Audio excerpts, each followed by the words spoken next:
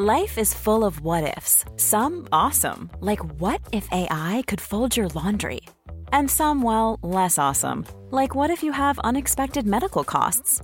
United Healthcare can help get you covered with Health Protector Guard fixed indemnity insurance plans. They supplement your primary plan to help you manage out-of-pocket costs. No deductibles, no enrollment periods, and especially no more what-ifs. Visit uh1.com to find the Health Protector Guard plan for you. Quality sleep is essential. That's why the Sleep Number Smart Bed is designed for your ever-evolving sleep needs. Need a bed that's firmer or softer on either side? Helps you sleep at a comfortable temperature? Sleep Number Smart Beds let you individualize your comfort, so you sleep better together. J.D. Power ranks Sleep Number number 1 in customer satisfaction with mattresses purchased in-store. And now, save 50% on the Sleep Number Limited Edition Smart Bed for a limited time. For J.D. Power 2023 award information, visit jdpower.com/awards. Only at a Sleep Number store or sleepnumber.com.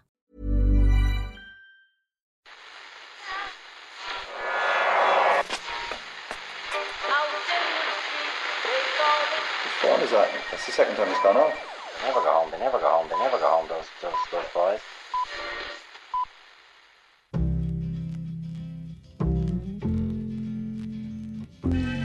And I said, I want to win the league, but I want to win it better. You can understand that, can't you? Yes. Good lad. So he's almost like having a second captain in the team. Second captain, first captain, whatever. There's a fair old chance, if you're listening to this podcast, that you might have spent some period of your life inside a dressing room. And if so, you'll be familiar with the cast of characters that gets thrown together to create the emotional makeup of a team. You've got your alpha male, fearless leader type, if it's a men's dressing room. You've got the quiet lad, doesn't say much, but you know he'll get the job done. He doesn't need to say a huge amount. It's going to happen. And then you've got your vibes man. The guy whose job it is, usually self-appointed, to bounce into training every day with a smile on his face and spread the enthusiasm around the rest of the team. When it comes to match day, that person plays a game with a bit of joie de vivre, like they're actually enjoying what they're doing. It's not always the case that the vibes man or woman is one of the best players, but for the current Munster team, that is how it is, and I couldn't help thinking. Sorry, I just presumed you were talking about me. Sorry, I'll continue, please. Sorry, please, mate. I actually, sorry. I was just on a completely different page there. Vibes Sorry. player at Munster is. Like you say, self-appointed vibes man. No? Simon Zebo, Ken. That's who I'm talking about. I thought he was good. Simon Zebo. Well, he will be gone at the end of the season, but he's playing away, Ken, scoring tries for fun. Jesus, Ken. Fair play to him. He's just signed a contract with a foreign team, that's all. I thought he was leaving, like. Well, apparently Joe Schmidt is on Ken's wavelength as well. He's gone. No, but Joe, he's still in Ireland. It's okay. You can zip it. I couldn't help thinking that watching his joy at scoring a try against Leicester on Saturday, they are going to miss this guy, Simon. They've got to talk to you. Murph's just belittling this. Ken doesn't know what's going on. Myself and yourself are going to have a conversation at all. So half an hour in, right, he gets on the end of Ian Keatley's chip through, dots down, scores a try, then proceeds to spend the next minute or so, a couple of minutes, looking like a fella who's just won a competition to be a professional rugby player for a day. I don't know if anyone still has those dreams where you're in the middle of a match for your beloved sports team. I had them right into my 20s anyway. Yeah, I was going to say probably the first side of 30 time. It gets a little weird. Yeah, well, it's like that person has just arrived in the middle of a scores a try. He does his celebratory dance, literally rubs his hands together with glee, starts pointing at people in the stands, smile painted onto his face long after the try has been scored, and there's only half an hour gone in the game. Now, 15 Simon Zebos in a team might be a bit much, but then again, might not work. No, 15 Peter O'Mahony's.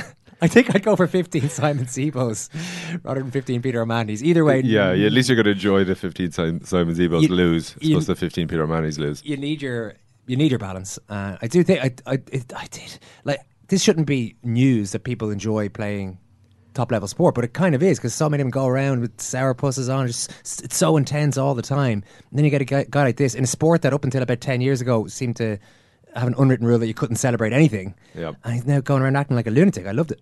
Well, there's one thing enjoying yourself, but then there's being seen to enjoy yourself, which puts Zebo on another level. I'm sure there's loads of players.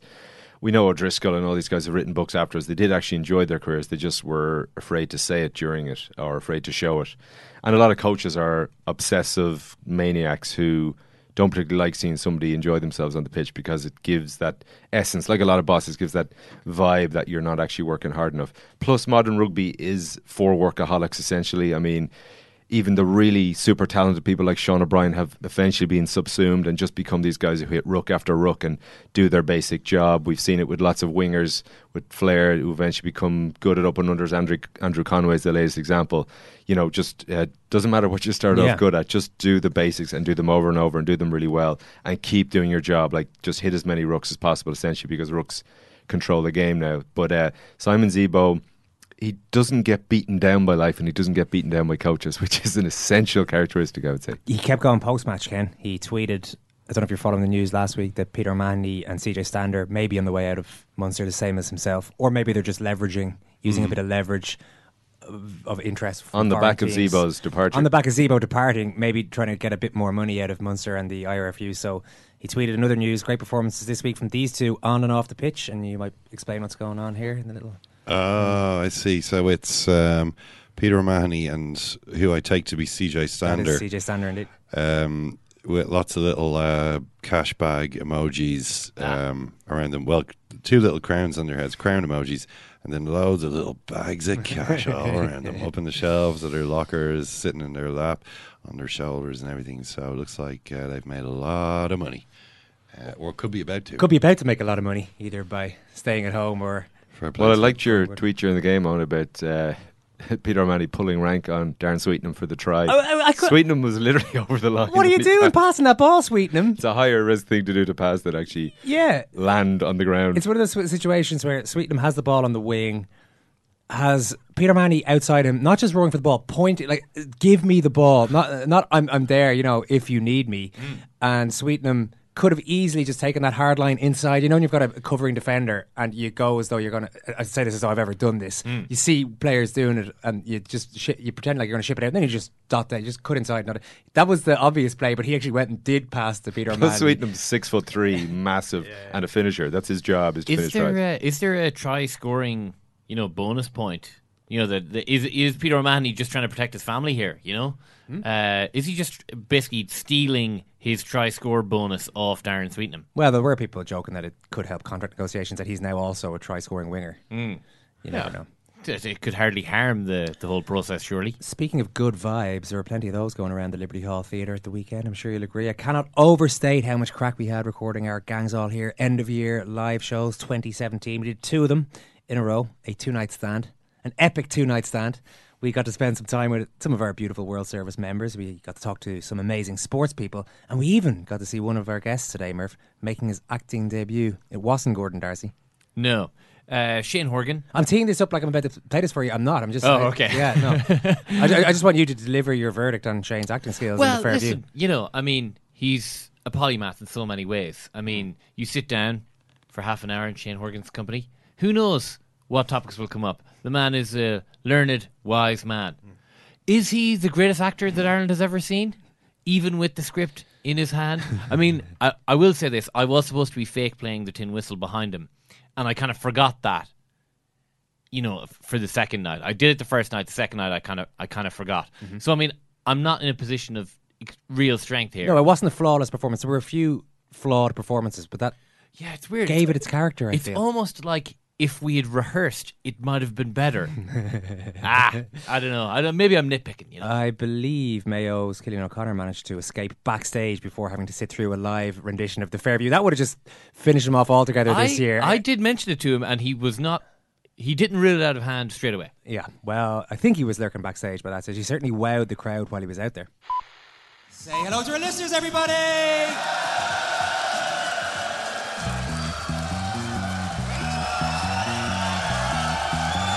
Great job. Hey, the gang's all here. We're gonna swing as one. Joe Brawley was speaking. I know Murph doesn't usually allow me to bring up his name, but he did. This is indicative of some of the stuff. He said you've got players like Aidan O'Shea, for example, and Cillian O'Connor, who repeatedly are holding the team back from winning in All-Ireland. That's why I say there's an element of the team that are celebrity losers. They're quite happy to function in that environment where they're also rans. No, I actually I didn't see that. I'd assume that would have... No, that's absolutely fine. Yeah. It was about a week ago, yeah. On Eamon Dunphy's podcast. To be honest, that's probably great that you haven't heard that. Well, I didn't even know he had a podcast, so... Awkward. I have to say the look on Cillian O'Connor's face there was not awkward at all. He was like, oh, this is hilarious. This is actually hilarious. Yeah, US Murph was quite struck by that conversation. Yeah. He was talking to me, US Murph was talking to me, and then on Friday night he said, I actually said it to Cillian O'Connor as well. He's like, you guys are hammering him, man. Why were you doing that? And I was like, well, listen, I mean, don't worry. I really don't feel we were. Our listeners will be able to decide themselves when they in due course when they hear it. It was a good, intense conversation with... Yeah, not skirting any of the issues. Still had a really good laugh. Yeah. Didn't think it was like that at all. But then US Murph did say, I had to ask Cillian at the end of the night as well, what the hell is going on here, And Cillian O'Connor's reaction to that was, well, it's really no big deal. It's like every interview I do touches along similar themes, so it's not really that big a deal. Thanks to everyone who came, and to O'Hara's Beers and Penguin Original Clothing for their support, as well as Aer Lingus, who looked after US Murph royally. You're smiling away there, Ken. No, just memories. You're lost in memories there. Yeah. We'll be delivering a ton of great recordings and footage from Liberty Hall throughout this week on the World Service. If you're not already a member, it's €5 a month plus VAT. It only takes a couple of minutes on secondcaptains.com. And if raucous end-of-year live sports chat isn't going to do it for you, well, we also had a Gaelic football playing nun and an ultra-marathon running second row forward on the pod last week. So there's plenty of variety there. There was a bit of variety last week. Not a bad weekend for the Irish teams in Europe. Gordon Darcy's here to talk about it. Thanks for popping in, Gordon. How are you? And Shane, I think, is good to go. Shane, how are you? Yeah, very good, thanks. 4 from 4 in Europe, Gordon. None of the games were gimmies, and a couple of them were big wins. 3 of them away from home as well. We might as well start with Leinster, because Exeter hadn't lost a game at home in a year. Runaway leaders of the Premiership. Was that one of the great away European performances by Leinster? Or is that maybe putting it in too high a bracket? I think it's probably putting it in too high a bracket. I think this Leinster team is in a position where that is not that surprising. I don't think there's too many people waking up this morning going, that's one of the all-time great Leinster performances. Really, really impressive defensive shift. And tactically, I think you're probably looking at the difference between Sexton and Steenson as the difference. Well, is that saying something about where Leinster are now then, that you wouldn't see that as anything particularly out of the ordinary for them to go to beat a team who haven't lost at home for a year? Yeah, I suppose had it been much more of a tete-a-tete battle, maybe you might have put it into it. But it is a group stage battle. There's and this team has been delivering. So not that it's far from run of the mill, but I don't think it's at the upper echelons of the performances. It was a really cold day. It was them, but the pack delivered. The defensive pressures from Leinster, you can see their defensive systems growing, that competition in their back row really starting to deliver performances. And again, you can't overplay how well Johnny Sexton is playing. Shane, what did you make of it?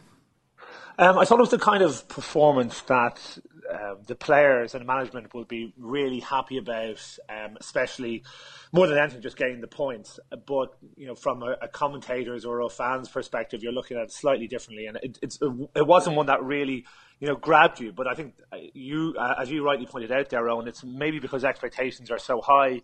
I think if you do go through the two teams, you do look at the individual players. There are, I think there's quite a difference between the two sides. Saying that Exeter haven't been beaten for a year at home. They're top of the table and have been performing consistently. But my expectation was that Leinster would win. They nearly won at ease, because if a couple of things had gone right in that first half, I think we may have seen them, Exeter crumble a little bit. Credit to Exeter, they kept their shoulder to the wheel and made it tight, but it always seemed really comfortable for Leinster. They never felt as if, even when Exeter scored the try, which was kind of a couple of defensive mistakes from Leinster, you never felt Leinster were particularly stressed by the Exeter attack. I did think the Exeter defence was exceedingly good as I've seen, maybe of any side this year.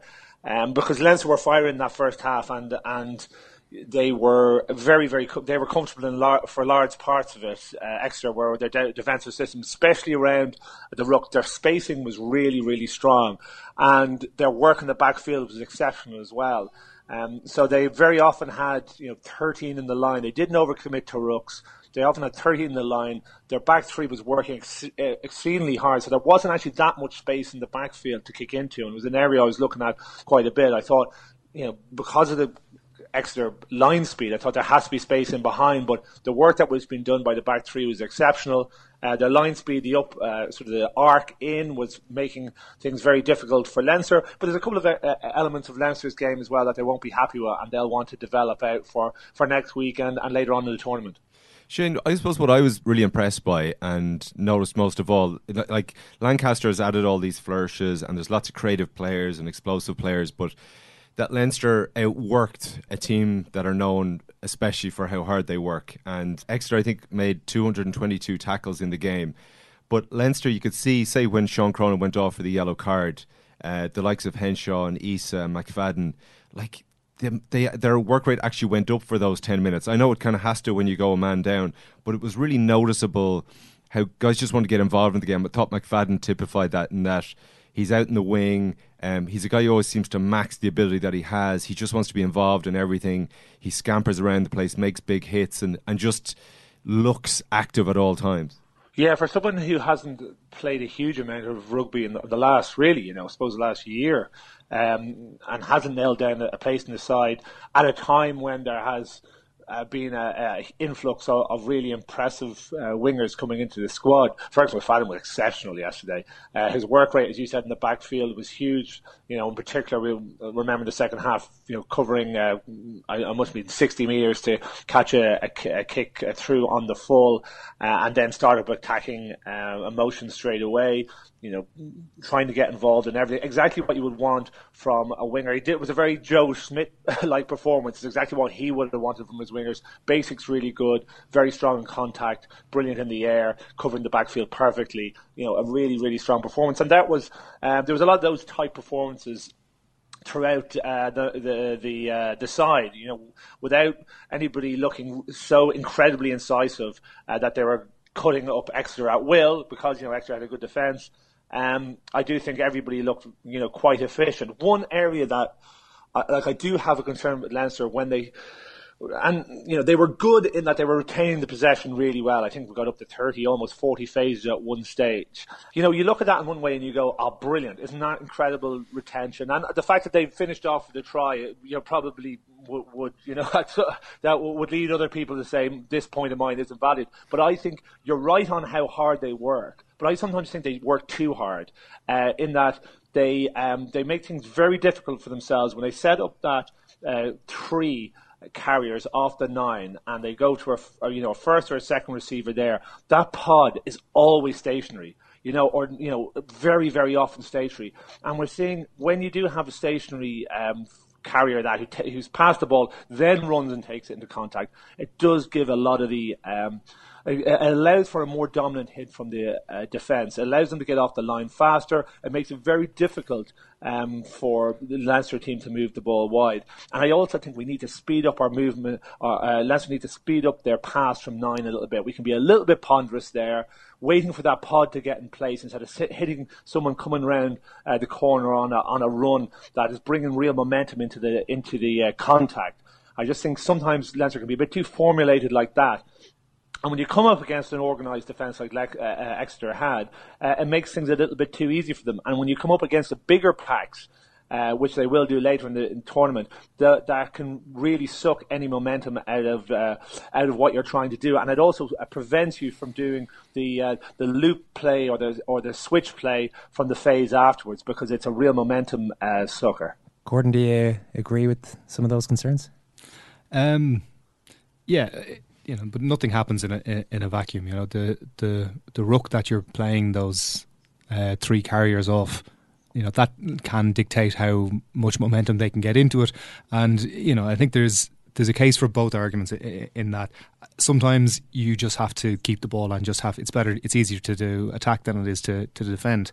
Kind of before going into these 2 games, I actually thought this was going to be the and I think the weather kind of scuppered this, but I thought it was going to be the back-to-back of the competition. Is you have two teams who effectively are built the same way. They're built on culture. They're built on the sum of their parts being bigger than any other individuals in another team. And they both like to attack, and Leinster rediscovered that attacking appetite now under Stuart Lancaster. And interesting, Shane was saying, looking at their team, and I said, well, it's still the same group of players that's undefeated and won the, give or take, that won the championship in or the Premiership. But I think what it does highlight is that Leinster now have stars in their team that maybe weren't there 2-3 seasons ago, who are buying into the whole, where I'm, first and foremost, I'm a cog in this wheel and I'm going to do this. But there are little opportunities for these guys to shine, and Tadhg Furlong probably epitomises that. We're used to seeing Sean O'Brien doing that, but now we've Scott Fardy, who's doing really well. You've any one of the back rows you want to throw in there. You've got Robbie Henshaw, Gary Ringrose. So what you have almost is a perfect alignment for Leinster. You have these guys who have the potential, and this for me was what, maybe to kind of sum up how Leinster's performance differentiated against Exeter's was, you have these guys who are willing to park the me for the team, but then will, at certain, one or two decisive moments in a game, show that star quality that can be the difference. And I think that's, for me anyway, that's what Leinster are building at the moment. I was interested, Shane, to hear one of Leo Cullen's comments post-match. It was mostly the usual stuff in this situation where he's bigging up Exeter and the challenge and the different type of game it's going to be next week, all that kind of stuff. But he did also say it's always difficult for a team who have a lot of hype about them as well. Do you think that maybe that was part of the problem for Exeter, that there's been a bit of hype around them? No, I don't really. I suppose, what would the hype mean? Would it mean that they're forced to play a different way than they're comfortable with? I don't think that's the case. I think they play, of all teams, I think they're very comfortable with their system, and they're very they perform it generally really well. So I don't think they were playing a type of game plan that they weren't used to. I think they were playing their game plan that can be very effective in the Premiership, but actually wasn't particularly effective against a really well organised defensive system in Leinster, other than a couple of individual errors out wide that that allowed them to have decent line breaks. But aside from that, I thought Leinster looked incredibly comfortable with Exeter playing their normal way. Maybe not quite as incisive as they can, but I think the other thing that we can recognise from this weekend is that Premiership rugby is at a level that isn't dominant over a Pro 14 by any manner of means. I think where we saw the best teams in the Pro 14 performing exceptionally well, and it may be a case of the Premiership teams having to think again about, well, if you're coming to take on the Pro 14, then you've got to deliver the top end. It's not about playing passive rugby and waiting for the opposition to make a mistake. It's about breaking them down with tactical nous and clinical play. And Exeter were unable to do that against a really well organised Leinster defence. And the old standard bearers for English rugby certainly don't look up to it these days. Gordon, Leicester were fairly abysmal, and we might as well jump straight into Matt O'Connor's juicy post-match quotes. A former coach of yours, he accused Jerome Garces of allowing Munster to play cynical rugby, but he also suggested that Andrew Conway was responsible for Talusa Vaianu's broken jaw. If people didn't see this, Conway's chasing a kick, the Leicester player gathers it, and the two of them, it seemed pretty accidental, the collision, but both of them came out of it pretty badly. After the match, he says Conway smashed him in his face with his head. You saw it, I saw it, there's a duty of care there, isn't there? And then after that, the print journalists actually followed him into the corridor to follow up, just to be sure that they were getting the right end of the stick. And he was very clear. He said, look, one guy's got a broken jaw, that's what I'm annoyed about. Surely there's a duty of care. How is it not a high tackle when he clashed heads and smashed him in his face with his head? We're going on about seatbelt tackles, which are a non-event, and a bloke here has got a broken jaw. Yeah, I think maybe Matt was maybe setting the scene for Mourinho going into the Man City changing room.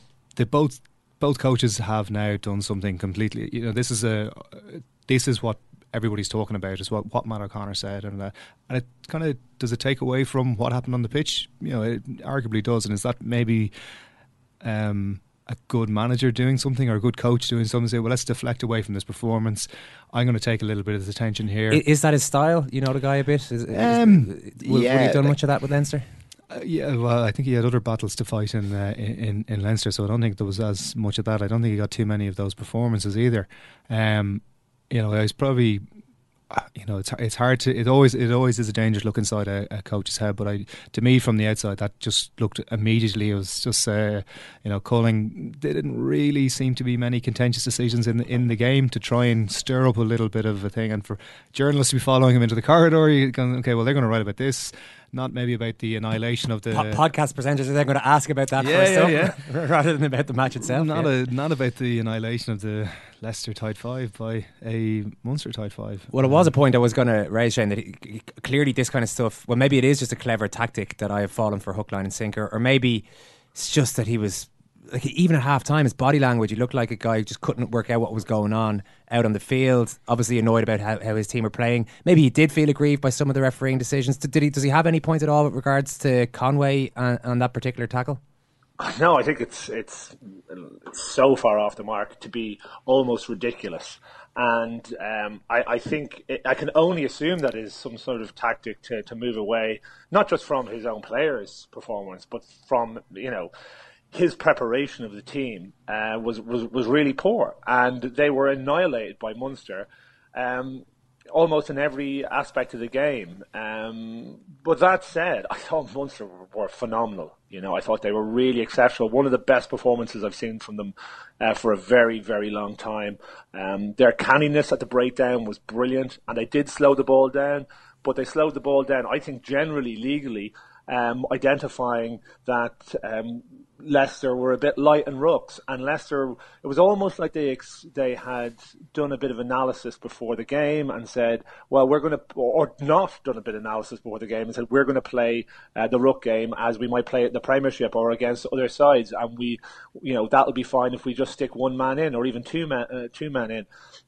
And Munster said, actually, you know what, if we think you're light, we're going to plough numbers into that ruck and we're going to blow you off the ball. We're going to make things very difficult. We're going to slow up your ball. We're going to chase through. We're going to make sure your 9 isn't relaxed on the ball.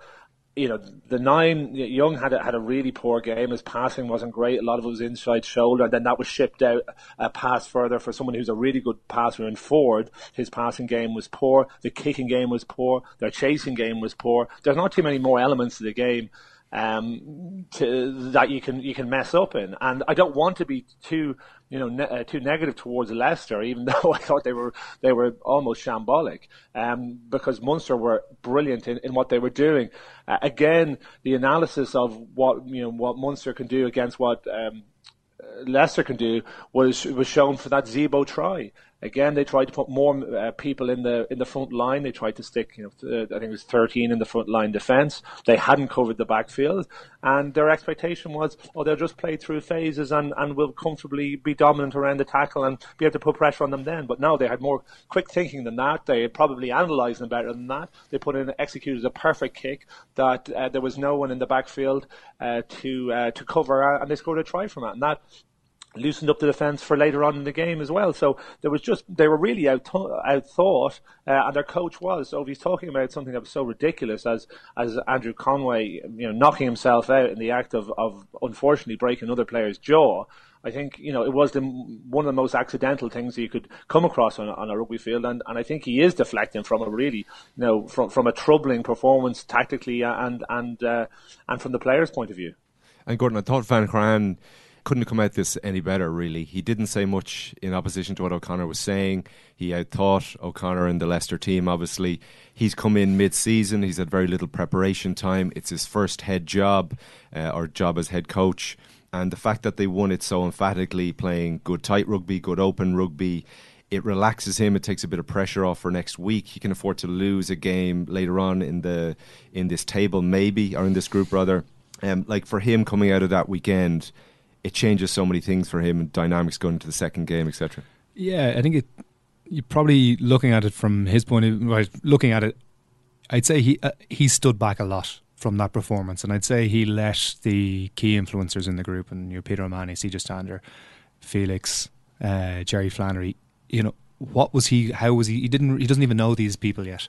How is he going to be able to create that emotive performance? I think probably the best thing he could have done, and it looks like what he has done, is to step back and go, well, there's systems in place here. There's people who know what to say and how to say it, and I'm going to let them do this, and I'm going to control the bits that I can influence here. And maybe that was tactically a little bit about scouting where there was certain little bit of weaknesses, and putting that in and getting Ian Keatley into a position that he looked really comfortable and looked very, very early to say, but hopefully that's the sign of things to come, and Ian Keatley under a coach, and we can always see the interactions between your 10 and the coach.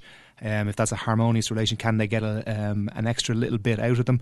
So what Pat Lam did with the guys in Connacht, and seeing what Joe has done with Johnny. So look, there's a potential for a great relationship there. Sometimes you can get, Shane has very eloquently put how bad Leicester were. I think part of that was how impressive the Munster tied five were, which freed up their back row to run effectively riot around the field. Peter O'Mahony had a similar influence on the game, as that leader and as an individual, potentially with that English performance in the Six Nations earlier this year, and CJ again delivering. And I'm going to get his name wrong now, but Chris Clute. Thank you. I got his name wrong last week, or that's why right. I was fresh in my mind. I could have spelled it if that helps. Yeah. Please don't ask me to spell it. He was a genuine number 7, and you could see the difference that made. There's a bit of Michael Hooper, but he kind of looks a bit like Hooper. It's just his build and the way he plays. He reminds me of him. Yeah, and I think just the how they went at the rucks, I thought was really interesting. And Shane rightly talking about the lack of numbers in a very Premiership way of playing that, and you can draw an easy parallel from Danny Kerr getting knocked back on his ass more than once in the Ulster game at the weekend. And that's probably is a good point, that when we played Northampton in Northampton, we took them apart, we dismantled them, and you're kind of looking at them going, this is a we did it away from home. Now we've got them at home. This is an easy return game, and we got absolutely taken apart. A lot can happen in 6 or 7 days, and I think there's enough experience in all the provincial teams to realise that it's a job half done. And some of the games probably have a little bit more potential for a banana skin than others. Yeah, and I guess one of them might be Ulster's return match. It was a hell of a performance though at the weekend, Shane, particularly given the criticisms of that Ulster team so far this season. This was a match given in the form they had coming into it. Exactly. Criticisms that are probably fair enough. They're not seen as a team that has a pack that can do any damage, and yet they go away to a Premiership team, horrible conditions, and managed to get the job done. Yeah, it was kind of almost what you'd expect a little bit from this Ulster team at the moment. They have the capacity to deliver really high-end performances, but at the same time they have you'd think there's every opportunity that they could potentially lose that game next week. So until they start building up some level of consistency, we're not going to have a trust in this Ulster outfit. I think it's fair enough to say as well now that their players, as a group, particularly their pack, isn't really at the standard, or they don't have certainly the names that either Leinster or Munster have. So they need to be more of a really combined unit, and they need to get the ball out to their best players as often as they can. Now that's difficult given the atrocious conditions they played out over the weekend. But Cooney kicked well, and we're again end up talking about Stockdale, who I'm sort of frightened. I'm almost talking about this guy and another couple of players that are coming through for Ireland at the moment too much, and with too much excitement, because they're still young but they just seem to have so much potential and are so exciting, and it's sort of making Irish rugby fun at the moment. And all 3 provinces, have players like that. if we see Ulster, deliver a performance next week, they'll bring a bit of momentum into, the Christmas season, and I also think that they need to deliver a couple of wins over that period. But until then, and until they increase the level of consistency in their performance, I think we're going to remain doubtful about them. Either winning anything in the Pro 14 or competing at the real serious business end of the Champions Cup.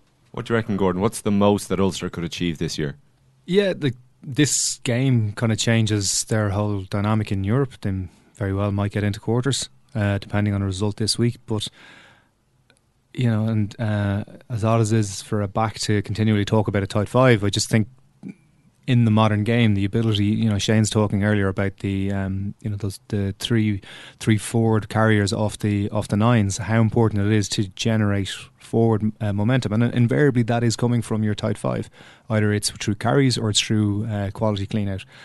Rory Best and Ian Henderson are swinging against a tide for Ulster. The players around them, there's only so much that they can. And you're using the analogy of Leinster and Exeter and the sum of the parts and the greater performance. There's only so much those two guys can make up for inadequacies elsewhere in that tight five, and as a collective, as a unit, they're not at a challenging level for me. And then when you get into a back row, you can look at from the All Blacks, the South Africans, you look at Leinster, you look at Munster, particularly at the weekend. When a back row is that dominant in a field, it's usually a good indication of how well your tight five is doing, because they don't really have to do a huge amount of grunt work. And you just look at particularly the Munster and Leinster, and look at even the competition for places there now, but the influence they have directly on the outcomes of matches is really really impressive. I wouldn't say the same about Ulster. So regardless of how well their tight five is doing or how poorly they're doing, the back row seems to be almost just present in games, which is not really something you want to say it, because I think in the modern game the back row has probably become the most influential position, obviously outside of your 9 and 10, but one of the most influential positions in the pitch. So I don't think Ulster are going to do a huge amount this year. I think Les Kiss is trying to effectuate a change up there, and I wouldn't say it's being openly welcomed, but they haven't done anything really. They had a couple of times where it looked like the stars were going to align. We had Ferris coming back for that last few in the game, and obviously Payne getting a red card, and it looked like that was going to be their time. When they played Leinster in the Heineken final, it looked like this was going to be what kick, and just there's always been, so something isn't right there, and it does look like they're trying to change that. What makes you say it hasn't been welcomed, Les Kiss's changes? Well, it just doesn't seem like, because I know Kissy really well from his defensive ideas, but particularly from his attack ideas. And when he was in with that, had that brief stint as the attack coach in with Ireland, I just like the way he visualises the game, and he adapts that league into the practicalities of the rugby union. I haven't seen any of that. What I've seen is some individual brilliance, and that's Stockdale and drinking from the Stockdale Kool-Aid, playing off Piatow, and John Cooney. It's more individual rather than systematically creating opportunities for people to excel. It just seems to be out of nowhere something happens, and you're just like, "Wow, this is incredible!" But there's been no build up to it. Sustainable, yeah. Yeah. Shane, just a word on Connacht before we go. They were 19 points down in the Challenge Cup against Brive to get the win. Amazing result. Have they got a decision to make now? They're 3 wins from 3 in Europe and could conceivably target this competition now, and maybe at the expense of the Pro 14. I don't think they have to make a decision yet on that. What massive changes are they going to make to their the sides that they put out in the Pro 14 that's going to hugely benefit them in this competition? They'll want to keep their players fresh to some degree, yes, but they'll also want to keep them delivering momentum by performing consistently well at a Pro 14. And I don't think that they're the kind of side that have like this group of special players that they need to keep wrapped up in cotton wool and then can deliver a huge performance, a one-off performance in Europe. I think they need to have a pretty solid unit who are consistently performing well in the Pro 14, delivering good performances.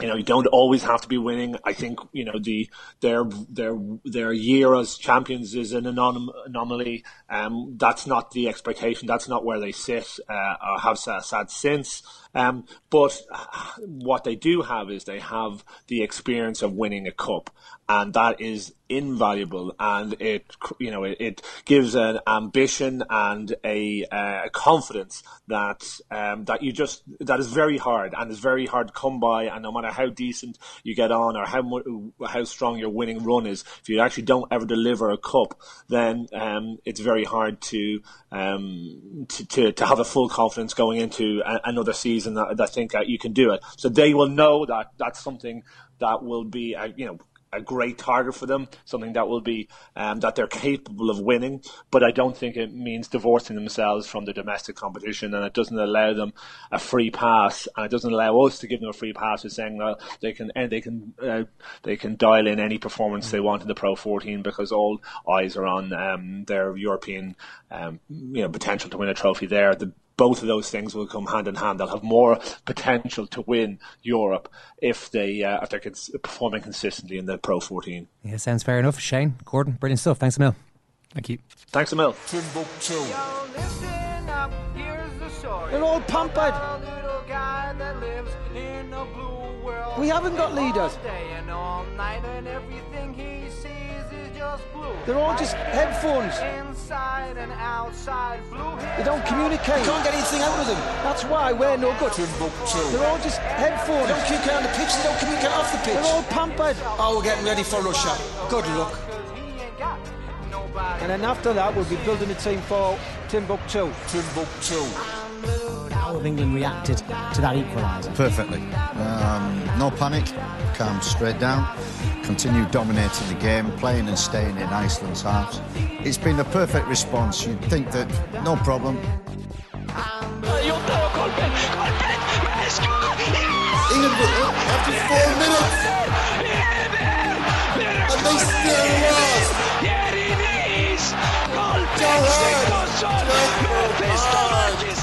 Maggie Thatcher, your guys took a hell of a beating.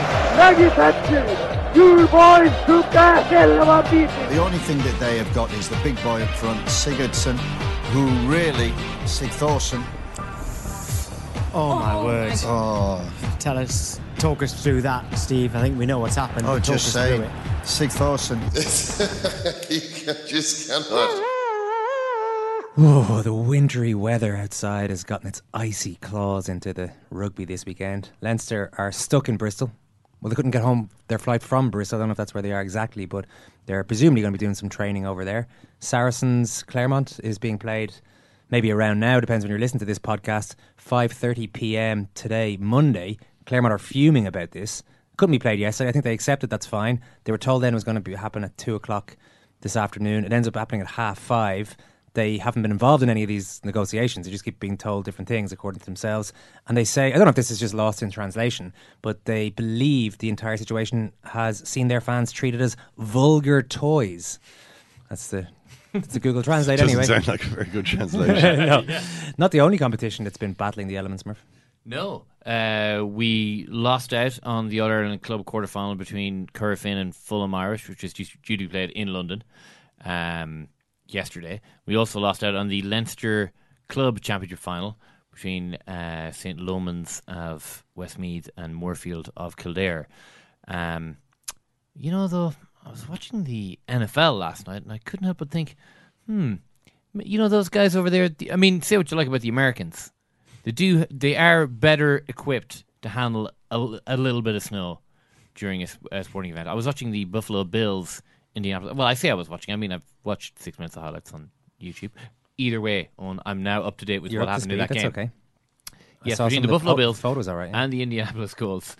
The game was won in overtime by the home team Buffalo Bills, and I've started tracking the Buffalo fan reaction to this win, and this is one of the best days we've had in a long, long time, because the snowfall was biblical. Was there any snow in the Bible? Probably not, but it was unprecedented. I mean, I've never seen a sporting event take place where the snow was an actual a torrent of snow. Yeah, and at the break of every play, they came out with kind of leaf blowers, snow blowers, to mark out the yard lines. I mean, that is kind of important in American football. I mean, I don't know how you go about playing American football without knowing where the hell in the field you happen to be.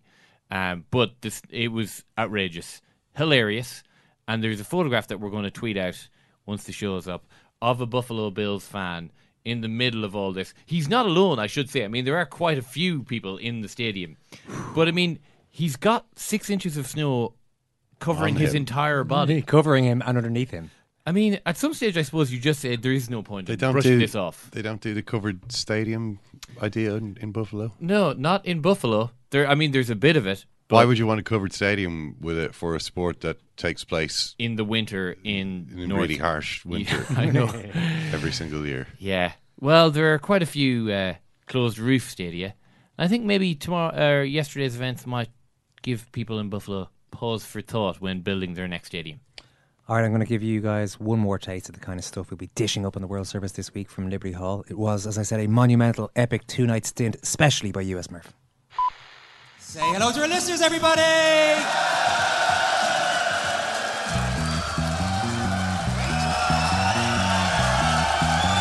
Great job! Hey, the gang's all here. We're gonna swing as one. And he has used this national anthem thing. He's turned this national anthem thing into it was a thing for a while, and now he's made it into you're either with us or against us. Why do they even have the fucking national anthem played at games anyway? I don't understand. Like, if America was playing, then okay, but it's like two teams, it's part of a corporate league. So why? When did they start doing that? Once again, the flamethrower of truth right here, right? Truth has been get burned too badly there. You reminded me of something earlier on, Murph. Our interview with Cillian O'Connor. I can't remember who I was talking to, and I apologise to that person right now, but somebody was talking to Cillian just before going on stage. Maybe it was US Murph, I'm not sure, and he was about to be called on, and he said, "Sorry, gotta go, it's curse o'clock." Or something. It was something along those lines. Yeah, I think we didn't mention the curse. I don't know if we didn't. I mean, because it doesn't exist, and didn't exist until like 1994 or something. Yeah. But yeah, I mean, I hope that there's a gag going around the Mayo dressing room that every time just before they do an interview, they all say it's curse o'clock, which is their way of saying I have to go talk to the press now. Thanks, Murph. Thank you. Thanks, guys. Thanks, Sam. Thanks again. Thanks so much for listening. Bye. Which